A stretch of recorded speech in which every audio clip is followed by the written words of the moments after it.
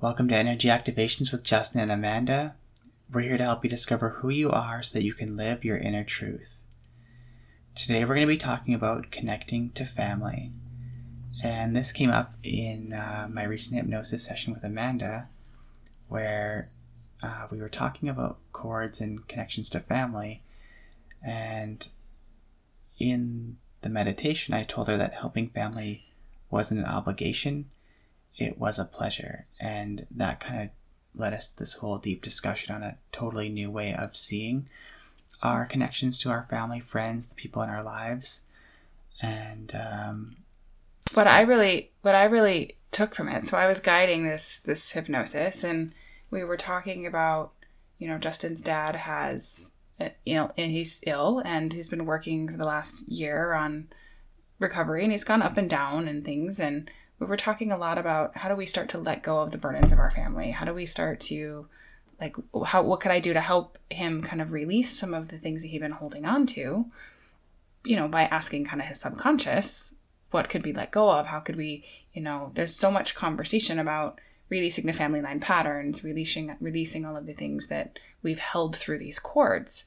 And it was almost like an invitation. Can we start to drop more of that? And his response was, it kind of shocked me, honestly, because everybody else always talks about cutting the cords, pulling the cords out, not, we need to get rid of them and clear our wound fields.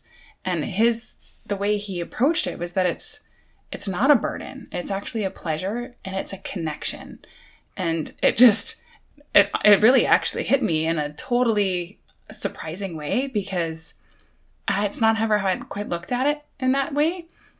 But it's also so true, right? The people in our lives, our family, yes, they come with patterns and things that we might not want to repeat, and that awareness is important, but it doesn't mean that cord is bad and that it needs to be burned down and released, because the people that we're connected to also give us so much more, right? We're connected to these people and these networks of humans that actually allow us to go farther when we get to have those connections. And so to see it as a pleasure, as a privilege, is just such a different perspective that it just sparked this whole conversation. So, well, and I feel like, it was a bit different for me too, because I've heard a lot of people, especially in the spiritual communities, talk about like cutting cords and, removing contracts and all these kinds of things. And I totally understand that. But I also, for me, that connection is, it's a soul-to-soul energy connection, especially with the people you're close to. And I feel like, dropping people is not the right answer. It's not, and yes, you should be clearing your own field and clearing your intentions. But I personally look at it as a pleasure to serve the people that I care about and help them out, because I think that it's what fulfills me and makes me feel good in my life, is actually helping other people that I care about. And I'm sure a lot of other healers are the same way. Like, they love to help. That's what makes them great at healing. Well, and I've watched you struggle, like releasing a lot of that, where you almost feel like you were supposed to.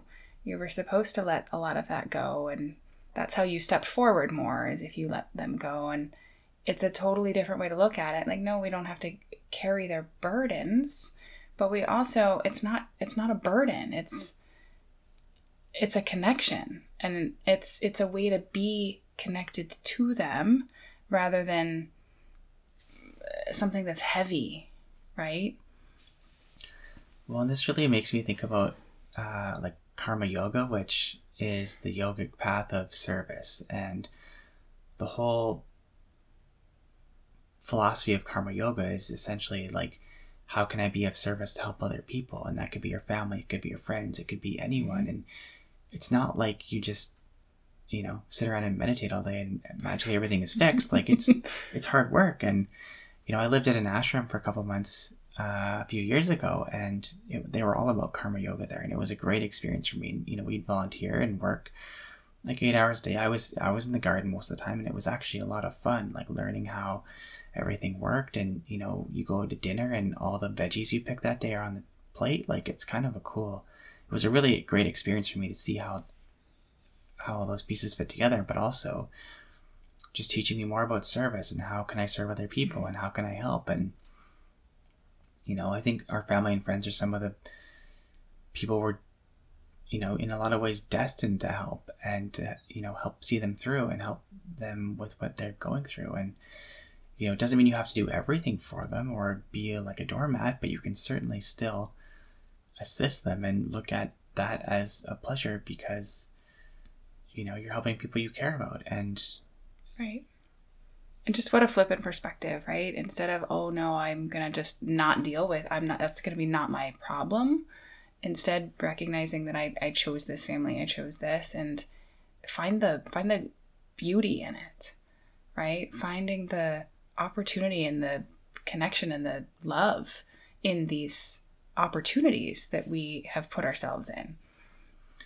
But I feel like for most people,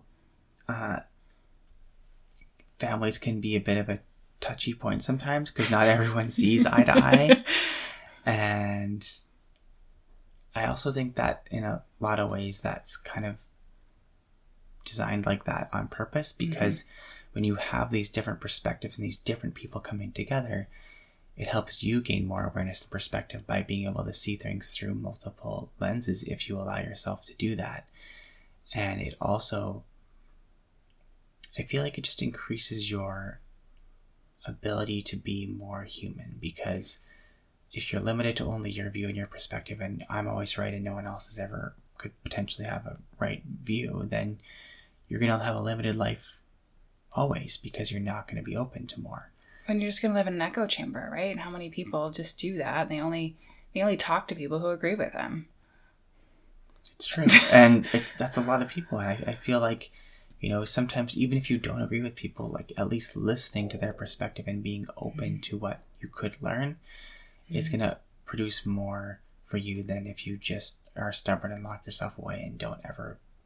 Well, and how many people think that they need to cut off their family or do all of these releasings when their family actually holds the keys for their own healing, and that it's actually that coming together is the expansion for everybody. Well, exactly. And I feel like with my dad's sickness, we all ended up coming together because all of a sudden all of the kids were now back at home living there. And I honestly was shocked. Right, you're all 30. Yeah, I was shocked that we were all there and at home, but we all came together. And, there have been some tensions between different family members and animals and, how the house is run. But at the same time, like, we've also all come together in a much deeper way because of the experience of what we're all going through. And I think that's part of it too. So it's not always going to be sunshine and rainbows, but at the same time, if you're open to the growth potential, then I feel like there's a lot that can be learned from those types of family connections and friend connections that you have. Mm-hmm. No, absolutely. And I really appreciate that because I have, everybody's got family stuff, and I have my own too of family members who I've struggled with various times, various things, and seeing it not in as a, well, I just need to keep them over there and keep it away, and just, it's more of a, like the invitation feels a little more open when you think about the possibility of both of you helping each other out in a different way. Exactly. And I feel like that's really what it comes down to is, being open to serving other people, and that includes your family. And I know that everyone has different experiences with their family and not all of them are positive. And it doesn't necessarily have to be like your direct blood related family. It could be your soul family. It could be your friend family. Like, people have different types of families, and whatever that looks like for you, I think it's important to have those people that can support you and who you can also support, because relationships are always a two-way street, and both parties or multiple parties need to be willing to step forward and help when necessary. And that's all part of being human and relating to others. Well, and if we're here to create a new world that's connected, we kind of have to start with not just ourselves, but the ones closest to us, right? Mm-hmm. And there was a quote I remember reading that I'm probably going to butcher, but it was something about like, first you have to connect to yourself, then you help your family, and then you can help your neighbors, and then you can help your community, and then your city, and then your country, and your world. And it's just taking those small steps forward. And, there's so many people out there who want to change the world and save the world and do all these things, but sometimes a lot of that work starts first with you and then within your home. And then from there, you can expand to help and serve more people. Mm-hmm. Yeah, absolutely. Absolutely. And the visual is very, you can't just jump to the whole world. Like the building blocks have to be there. Exactly. So I hope this has given you guys a bit of a perspective shift on how you can connect and relate with your family. Thank you guys so much for joining us here today. If you enjoyed this episode, please subscribe to our podcast to get weekly guidance and insights into how you can discover more of who you are and live your inner truth.